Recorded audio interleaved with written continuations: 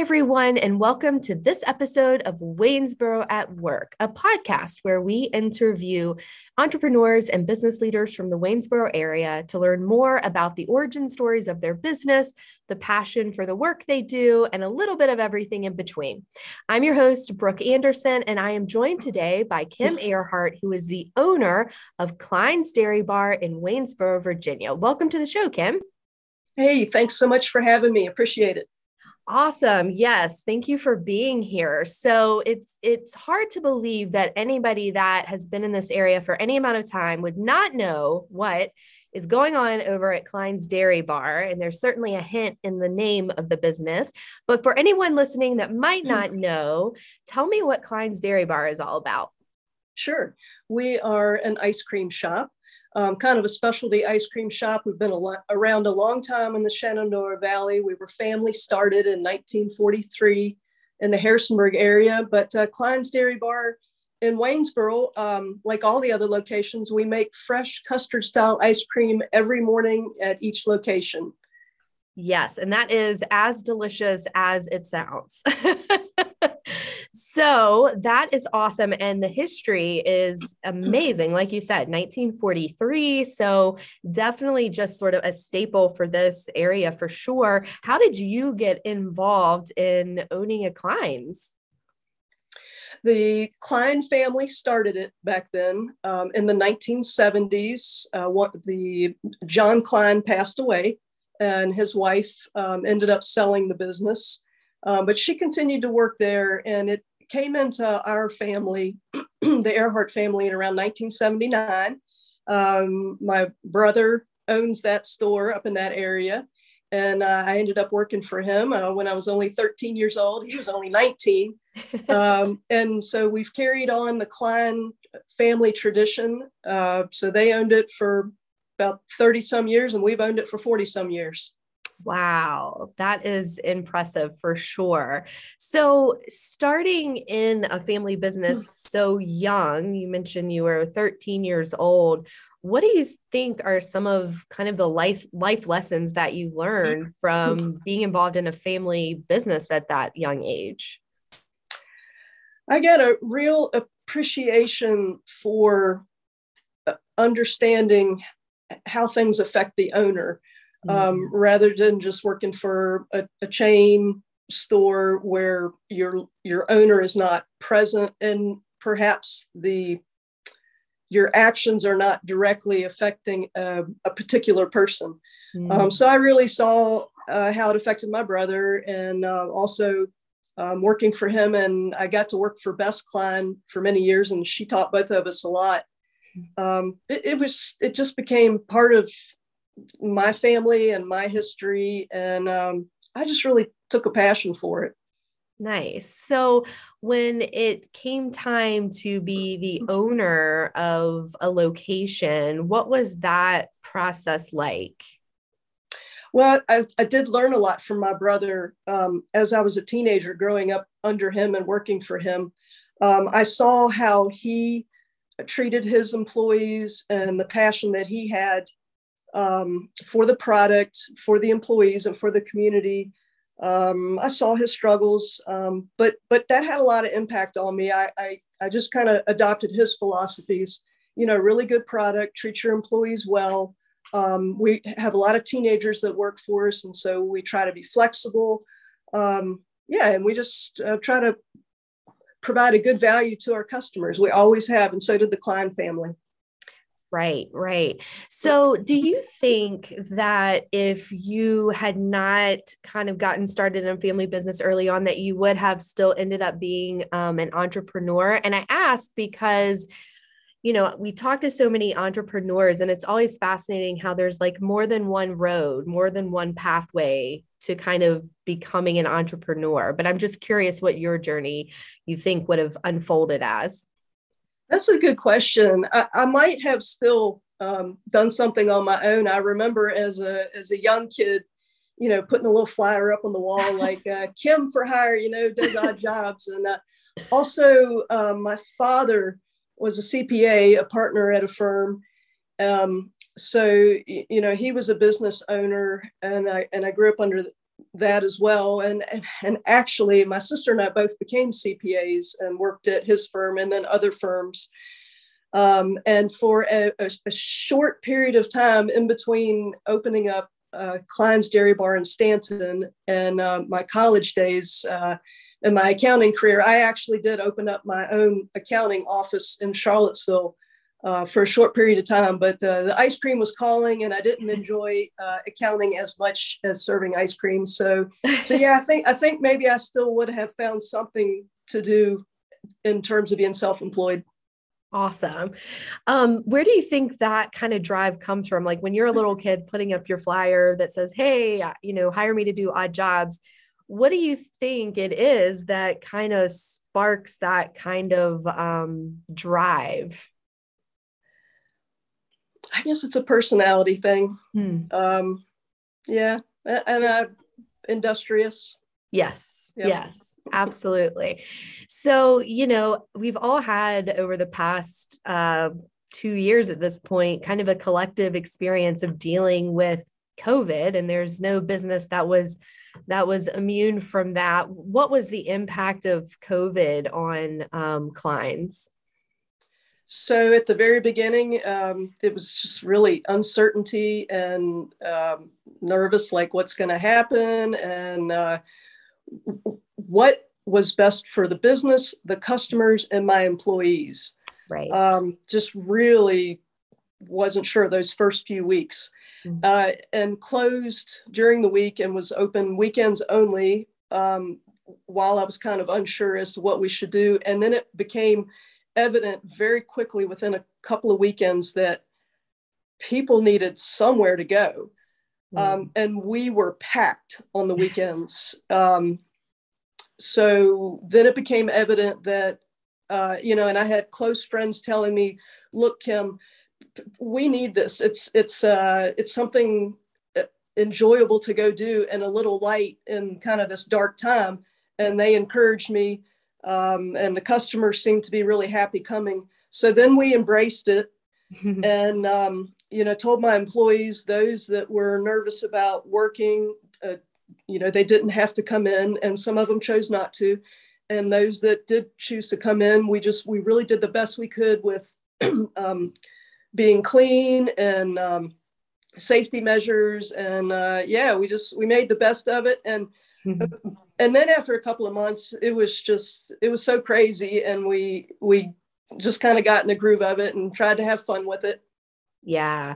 I think you bring up like a good point is, it's interesting how in such uncertain times, like the things that bring us comfort and, certainly, like you said, kind of going to your favorite shop to get some ice cream and, a little bit of that normalcy was just so important to everybody and magnified. So it's really cool that you were able to kind of be one of those foundational pillars in the community during such a trying time for everybody. Yes, I was very grateful. Yeah. Yes. So switching gears a little bit from the seriousness of COVID, are you able, and this might be a big reveal for the podcast, but are you able to tell us how do you make the ice cream taste so good? What is it? Is there a secret formula? Like what is going on with it? Because it is always delicious. Oh, thank you. A lot of what makes ice cream good is the amount of air that's pumped into ice cream. Of course, it's the quality of the ingredients. If you're using kind of fake flavorings or real fruit or, the good stuff, your cream, your amount of butter fat, maybe your sugar quality, if you're doing something less expensive like corn syrup, or if you're using expensive sucrose or good sugar. So all of those, and we've got our own formula that our dairy makes just for Klein's Dairy Bar. So of course we've got really good ingredients, but I'm telling you, the biggest difference you'll find in ice cream is air. It's in the industry. In the industry, it's called overrun, and so it's a percentage of what the machine is whipping into the product as it goes through the machine. So most people are only familiar with soft serve machines where you're going to pull it out. Or going to a shop where they're going to hand scoop and the ice cream was made from a batch freezer machine. And those augers, both of those methods pump a lot of air into it. We use a different machine. It's kind of the frozen custard style of machine that's continuous flow. And I know that sounds kind of technical, but basically as the mix is going through the machine, we make it each morning into big tanks. And it just doesn't pump much air into it. And that just makes it really smooth, makes the ice crystals really small, and just makes it more velvet on your tongue. Wow. Well, I have learned something new because I had no idea how important air was to the flavor of ice cream, but that is really fascinating. My other really burning question is like, who and how do you come up with, like, who comes up with and how do you come up with the different flavors that you're going to feature? Because I'm always looking for the sign to let me know what's being featured. Sure. So we've had some standards over the decades, and some fall out of favor over the years, with the generations. You don't see pistachio and butter pecan or butterscotch around as much anymore as you used to. So we've tried to stay current, and we watch trends, and we also think about what we might think is good. But of course, over the last few decades, candy inclusions have become really popular. Like an Oreo or cookie dough. Yes. So sometimes, like peanut butter Oreo, I found myself really liking our hot peanut butter sauce over Oreo ice, well, on top of vanilla ice cream with Oreos. And I finally thought this just needs to be a flavor. My brother's friend told him a couple of years ago, because we had made lemon for a few summers and it had been really popular, but then after a few summers, it wasn't selling as well. And we took it away for several years. And then his friend said to him, Mike, the lemon ice cream with ginger snaps in it would be really good. And so they started making it at Harrisonburg Klein's, and I thought they were crazy for a couple of years, and I didn't do it. And then I realized I finally made it up in Stanton and Waynesboro, and it is a phenomenal. It's got like this cult following. I guess the tartness of the ginger in that lemon is just, people say it's a really nice combination.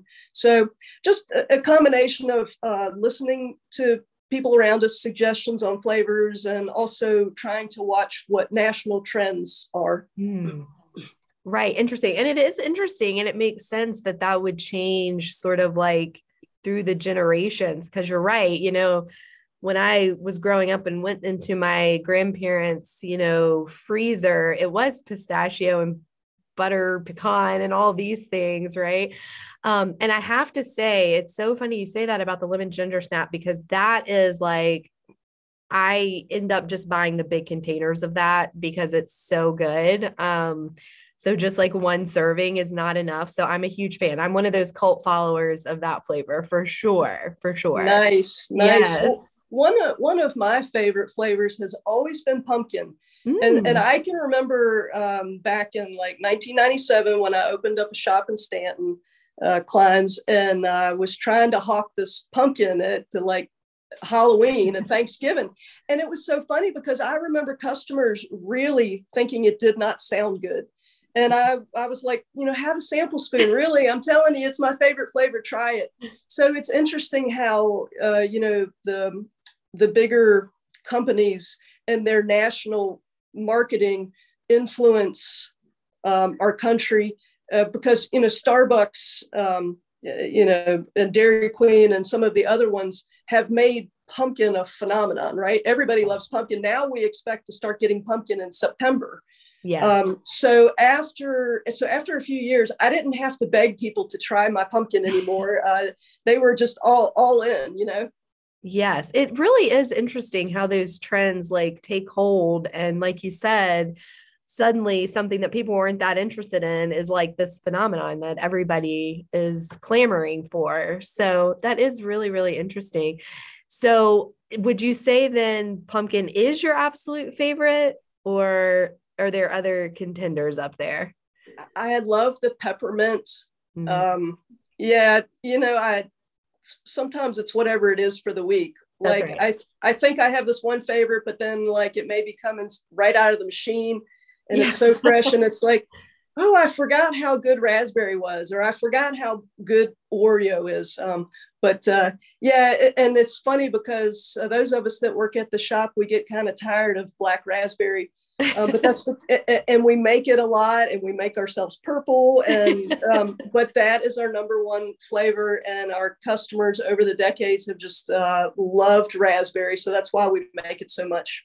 Okay, well, very good to know. So anybody listening that hasn't tried the raspberry, that's the next one that should be on your list then. Um, so we talked about, kind of how, the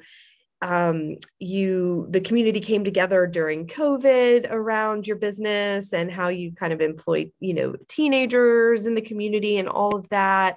Why is Waynesboro such a wonderful place to have, your business and establish that kind of connection with a community? I love Waynesboro. I love the Shenandoah Valley. I think Mhm. it's just a beautiful place to live, and it's got four seasons. Um, Economically, it's a good place to be. It's a great place to raise a family. Um, and people are so friendly Mhm. in this area of the country, and again in the Shenandoah Valley. And I feel like we're, in rural Virginia, we've got nice medium-sized, mid-sized towns all around us, like maybe 20,000 in population. Right. It's just a really sweet size that there's enough to do in the communities, and they're so supportive and friendly. And I don't know, I just so we have shops in Harrisonburg and Stanton, McGahkeysville, and Waynesboro, and I just feel like they're all very similar and they're all great places to have businesses. But specifically Waynesboro, I'm really excited. I mean, I've seen over the last 10 years, downtown redeveloping, Mm. and I think over the next 5 to 10 years, it's just going to get even better. I'm very excited about what's happening in Waynesboro. So yeah, it's a great place to have a business. We're growing, Yes, absolutely. and Definitely this. in a good way. Yes, absolutely. Yeah, I think, there is kind of the sweet spot where kind of like you were talking about where there is accessibility and there's like enough support for business, but you still have that quality of life that you find in areas that are, maybe smaller in size. So it kind of is kind of the best of both worlds in a way. I agree. Yeah. So you have, been at this business for a very long time, all throughout these many years.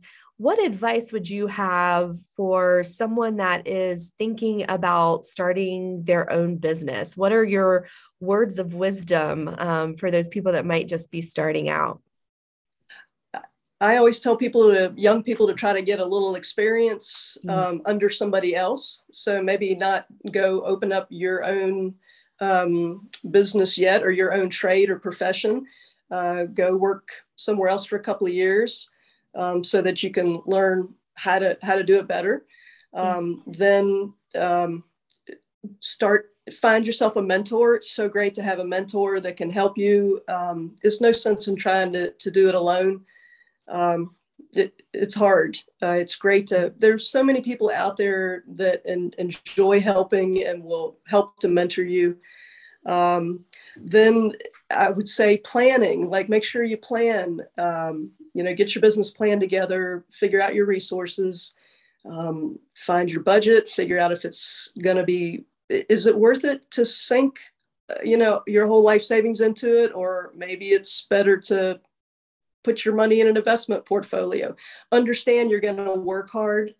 And then I would say, make sure you budget for signage and some cash flow. So many times I see small businesses start, and then by the time they start, they have run out of money. And so they can't put up a nice professional sign, and also have cash for some daily needs. And then that really hampers their ability to attract customers from the very start. Right. That is such wonderful, practical advice. And Absolutely. That budgeting is so key. And like you said, like having a plan, there are, going into it kind of with some thought and intention and planning can save such headaches, down the road eventually. So that's wonderful practical advice. So, sometimes I talk with entrepreneurs where it might be, a husband and wife team working together. In your case, your brother is also in the family business. Is there ever any sort of friendly competition amongst you two, or is it more of a collaboration? Yeah, we're both pretty competitive. So, and he's a jokester, so we like to rib each other. So, yeah, we have some competitive competition, but we also collaborate very well, and we try to present ourselves as sister stores, and we do marketing together, and we always try to stay on the same page, as we present to customers. Yes, yes. Well, that's good to hear because sometimes, being in business in a family business can be kind of dicey, but also I think it can be just wonderfully like such a wonderful thing as well. You mentioned in your advice for other entrepreneurs, the importance of planning, the importance of assessing whether it's worth it to kind of, put your life savings or put a significant amount into the business. Do you remember that process that your parents went through when they were acquiring this business, or how did that handoff kind of come about? The handoff for my brother, he, he worked his jobs, and so does I. So did I as a teenager, and we had savings that we put up. Yep, a little financing. Dad helped. Nice. And then from the original family to your family, how did that take place? So actually, my father being an accountant, I was mentioning his client was the owner of Klein's at the time. Okay. In between the Klein family and the Earharts, a gentleman named Sam Fletcher owned it for a couple of years, and he was a tax client of my father. And Sam was, I think, already kind of in retirement age, and you know, ran it for a few years, but then, didn't want to stick with it. And he was ready to sell it. So it just was an opportunity that popped up that my father had knowledge of. Nice, nice. Yeah, it's interesting how sometimes those paths kind of unfold. So being around, ice cream all the time, sometimes they say there can be too much of a good thing, but are you still a big ice cream fan, or are you at the point where you've done this for so long, you're like, I can refrain from the ice cream? I've, growing up, I've never had a really big sweet tooth, and I've never been a huge ice cream eater. Okay. I guess also with Klein's coming into my family at age 12, and then I started when I was 13.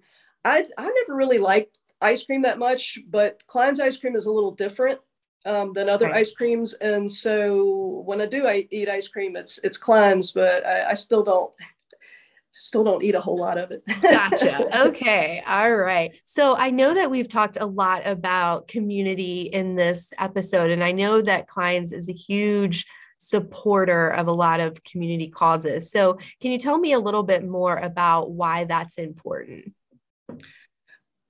The community has been so good to us, very supportive of our business, and it's how we make our living. And we are just very passionate about being a part of the community and giving back. Yeah. It's really a circle. We do try to give a lot to local organizations. We also employ a lot of people in the community and keep the money here. Last year, we created a community fund through the community fund of the Blue Ridge. So, yeah, really, really proud of that, so that we can help with not just organizations, nonprofit organizations who are all doing wonderful work in the community, but also addressing some of our bigger community needs, like affordable housing and childcare, and mental health. Those issues are really important to me, and just feel good that we're a local business that can help. Yes, well, you do a wonderful job of that. And it's such a beautiful example of how, a business, yes, you're selling, a product, but how business can really come alongside the community and contribute. And it's like a mutually beneficial relationship. You mentioned those three areas of focus that are very important to you. Why those three specific things? I read a lot about that in the news. We have, I feel like, a crisis of that nationwide, not just in our own community, just through organizations I'm involved with, and yeah, just passionate about those things because I feel like they're things that affect all of us, and even if they're not affecting us or our families directly, it's affecting us as a community and the people around us. And I care about people. Right. Well said. Well, thank you for the interview. Thank you for all the great things that are happening at Klein's. You have something special. I know when I have friends or family come into town, Klein's is always a destination of like, we need to go get ice cream. Or, it seems like when my friends and I go out to dinner, we always like wrap it up with some ice cream at Klein's. And so it really is the kind of this great gathering spot and delicious ice cream, of course. But thank you so much for the enjoyment and the gathering spot and all the great things you're doing for the community over there at Klein's. Thank you. Thank you very much. And I appreciate y'all too. Just really appreciate the community and am honored that we can be that spot. Awesome. Well, anyone that is listening, if you would like to learn more about businesses in Waynesboro, please visit waynesborobusiness.com. You can also read about Waynesboro entrepreneurs at growwaynesboro.com, and be sure to tune in for more episodes of Waynesboro at Work. You can subscribe on Spotify and the Visit Waynesboro YouTube channel. Thank you so much for listening and watching. Tune in next time. And in the meantime, stay safe and be well.